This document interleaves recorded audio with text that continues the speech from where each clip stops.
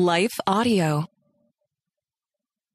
As we continue to study the Lazarus story, I think one of the most powerful takeaways is that we realize that because of the way Jesus loves us, he moves in his timing, not ours. We're going to explore some more of this story today. Stay tuned. Hey friends, welcome to the Hearing Jesus podcast. Do you sometimes doubt if you're truly hearing God's voice or if it's really your own? And how do you know the difference? Do you ever struggle to feel confident in your relationship with God and what he says in his word? Do you sometimes feel stagnant or like maybe you hit a wall in your spiritual life? Hey, I'm your host, Rachel Grohl, missionary, author, pastor, and life coach, and I have been there. I too was doubting God's voice in my own life. I felt insecure about my relationship with him, and I wanted to be obedient to what God was calling me to do, but I wasn't quite sure how to figure out what that was. I felt like I was wasting time trying to figure it out, and I just wanted a way to understand his will for my life. The answer for me was found in the pages of the scriptures, as I learned how to understand what they were actually saying. If you're ready to grow in your faith and to step confidently into the calling God has for you, then join me as we dig deep into God's Word so that you can learn to live out your faith in your everyday life. We are continuing our study of Lazarus from John chapter 11. And the entire passage we're studying this week is verses 1 through 44. It's pretty long, so I'm not going to read all of it. I'm going to pick up... Basically, Jesus had gotten word that Lazarus was dead. He waited 2 more days, and then he sent back to head back towards Bethany. And he has this interaction with Martha. So that's where we're picking up. It says, "So when Jesus came, he found that he had already been in the tomb 4 days. Now Bethany was near Jerusalem, about 2 miles off, and many of the Jews had come to Martha and Mary to console them and their brother. Martha, therefore, when she heard that Jesus was coming, went to meet him, but Mary stayed at the house. Martha then said to Jesus, 'Lord, if you had been here, my brother would not have died. Even now, I know that whatever you ask of God, God will give you.' Jesus said to her, 'Your brother will rise again.' Martha said to him, 'I know that he will rise again in the resurrection on the last day.' Jesus said to her, 'I am the resurrection and the life. He who believes in me will live even if he dies, and everyone who lives and believes in me will never die. Do you believe this?' She said to him, 'Yes, Lord, I have believed that you are the Christ, the Son of God, even he who comes into the world.' When she had said this, she went away and called her sister Mary, saying secretly, 'The teacher is here and is calling for you.' And when she heard it, she got up quickly and was coming to him. Now Jesus had not yet come into the village, but was still in the place where Martha met him. Then the Jews who were with her in the house and consoling her, when they saw that Mary got up quickly and went out, they followed her, supposing that she was going to the tomb to weep there. Therefore, when Mary came where Jesus was, she saw him and fell at his feet, saying to him, 'Lord, if you had been here, my brother would not have died.' When Jesus therefore saw her weeping, and the Jews who came with her were also weeping, he was deeply moved in his spirit and troubled, and he said, 'Where have you laid him?' They said to him, 'Lord, come and see.' Jesus wept. So the Jews were saying, 'See how he loved him?' But some of them said, 'Could not this man who opened the eyes of the blind man have kept this man also from dying?' So Jesus again, being deeply moved within, came to the tomb. Now it was a cave, and a stone was lying against it. Jesus said, 'Remove the stone.' Martha, the sister of the deceased, said to him, 'Lord, by this time there will be a stench, for he has been dead 4 days.' Jesus said to her, 'Did I not say to you that if you believe, you will see the glory of God?' So they removed the stone. Then Jesus raised his eyes and said, 'Father, I thank you that you have heard me. I know that you always hear me, but because of the people standing around, I said it, so that they may believe that you sent me.'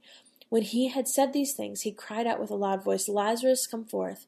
The man who had died came forth, bound hand and foot with wrappings, and his face was wrapped around with a cloth. Jesus said to them, 'Unbind him and let him go.'" So today, we're kind of focusing on the things that only God can do, the supernatural, or the moves of the Spirit, however you want to refer to it. And we're going to look at this text within the context of who Jesus was and what Jesus did. So if we're picking up where we left off yesterday in the conversation of Martha confronting Jesus, he responded to her faith-filled, even though it was angry, statement. And in verse 23, he responds to her. He doesn't mention her emotions toward him. He doesn't respond to her lack of cultural obedience to the Shiva, sitting Shiva, we talked about yesterday. He only makes her a promise. Your brother will rise again. And so Jesus promises life to that which is dead. Her response shows us something that would be so easy to miss if we aren't careful. She knows the theology of resurrection. We see that. It's clear from the passage. But she didn't know the person of the resurrection.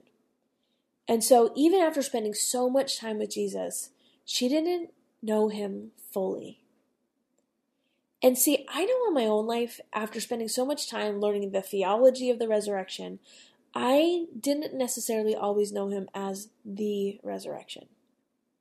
And so until we allow him to speak into those places of our lives that we think are dead, there will be aspects of Jesus, who he is, that we cannot know.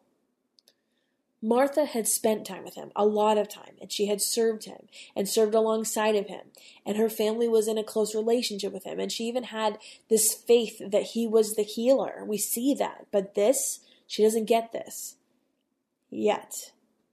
Our emotions about the things that we have watched die can get in the way of our belief in who he is. And Jesus responds by explaining. What does he say? This is in verses 25 and 26. He says, I am the resurrection and the life. See, he doesn't just resurrect things that we thought were dead. He is the resurrection. Martha knew the Jewish faith that the dead would be resurrected upon the judgment of the last day. But Jesus responds to her, and it moves her from head knowledge to heart knowledge. I always talk about head knowledge being you know it in your mind, but heart knowledge is you know it in your spirit. He is the one who fulfills the promises that the Jews were waiting on. And how many of us are like that? We understand things because we've been taught them. Jesus is the Redeemer or the Restorer or the Healer. But when life hits, we can sometimes fall into this trap of longing for one day Jesus is going to move. But we forget that he is not just the God of tomorrow, he's the God of today. In your sorrow, in your grief, in your loss, in your disappointment, in your pain, this is what Martha realizes. And we see her move to recognizing who he is, and one of the most bold proclamations of his lordship that we see in all of Scripture. She confesses something in verse 27. Martha believes in a different way, and she knows him in a different way than she had previously. See, knowing Jesus is the resurrection, it changes the way that you view him, or how you view your relationship with him. Martha looks at him and she says, yes, Lord, I believe that you are the Christ, the Son of God, even he who comes into the world. That's powerful because we see a movement from head knowledge to heart knowledge. Martha confesses this reality of who Jesus was in the face of one of the most tragic moments of her life. This in and of itself is a huge expression of faith. And it changes even some of the dynamics about her relationship with Jesus.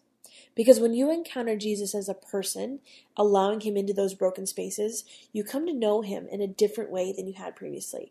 And it's in that place of experiencing him in the surrender of your sorrow, that starts to heal the things that you thought were dead. That's how he breathes new life into us. So let me ask you the same question. Do you believe this? The question he asked her, do you believe this? Do you believe that he is the resurrection? Do you believe him when he speaks to your heart, the only words that can heal it? We're going to take a quick break, and when we come back, we're going to continue talking about how resurrection isn't just something that Jesus does, but it's who he is. Stay tuned. My hope is that you are in a place where you can honestly answer that, yes, Lord. I believe that you are the Christ. But if you can't, then I want you to stop and take some time to worship, to pray, to listen. He's not going anywhere. In fact, he's ready to meet you on the road. But he's not going to force you to come. Let's not lose sight of what Martha was experiencing. Lazarus had been dead for 4 days. I know that for some of you, it feels too late. But don't allow what you see in the physical steal away your faith in the spiritual. He reminds her, and he reminds us, resurrection is not something that Jesus does, it's who he is. Resurrection and life are not a sermon or even a Bible study, they are a person. He proves to them that he is the resurrection. He is the Redeemer and the Restorer of all things. Do not lose sight of that. Just because we don't see it in our timing doesn't mean that it isn't happening. Lord God, I pray for my friends today that if they are struggling today with something that they feel has been dead, that they would surrender that thing to you, God, and that in our sorrow, in our grief, in our brokenness, you would meet us in a way that helps us to know the person of the resurrection. God, we don't want to just know about the resurrection, but we want to know you as the resurrection. God, we surrender that thing that's heavy on our heart to you today. God, I pray that you would be with my friends as they go throughout their day, that you would constantly overwhelm them with how much you love them. It's in Jesus' name I ask these things. Amen. I'll talk to you tomorrow, guys. I know you've been frustrated with being confident in how to tell the difference between hearing from God and wondering if it's your own voice. Listen, I know. I've been there myself. That's why I wrote the Bible study, She Hears, Learning to Listen to Jesus. This is a 6-week study that takes you through the book of John, looking at 6 women in the life of Jesus. It also teaches the color method of Bible study, which helps you to learn how to really understand the scriptures. I include lots of cultural and historical information, and it really makes these familiar passages of scripture just come alive. This is a great study to do on your own, to do with some girlfriends, or even some teenage girls, and it will help you really gain the confidence in how to hear from the Lord and set you up with some tools that will stay with you long after the study is over. You can find that on my resources page at shehears.org, where there are also some really good resources to help you in your spiritual growth. I pray that they are a blessing for you. I want to take just a second to thank the team at Life Audio for their partnership with us on the podcast. If you go to lifeaudio.com, you'll find dozens of other faith-centered podcasts in their network. They've got shows about prayer, Bible study, parenting, and more.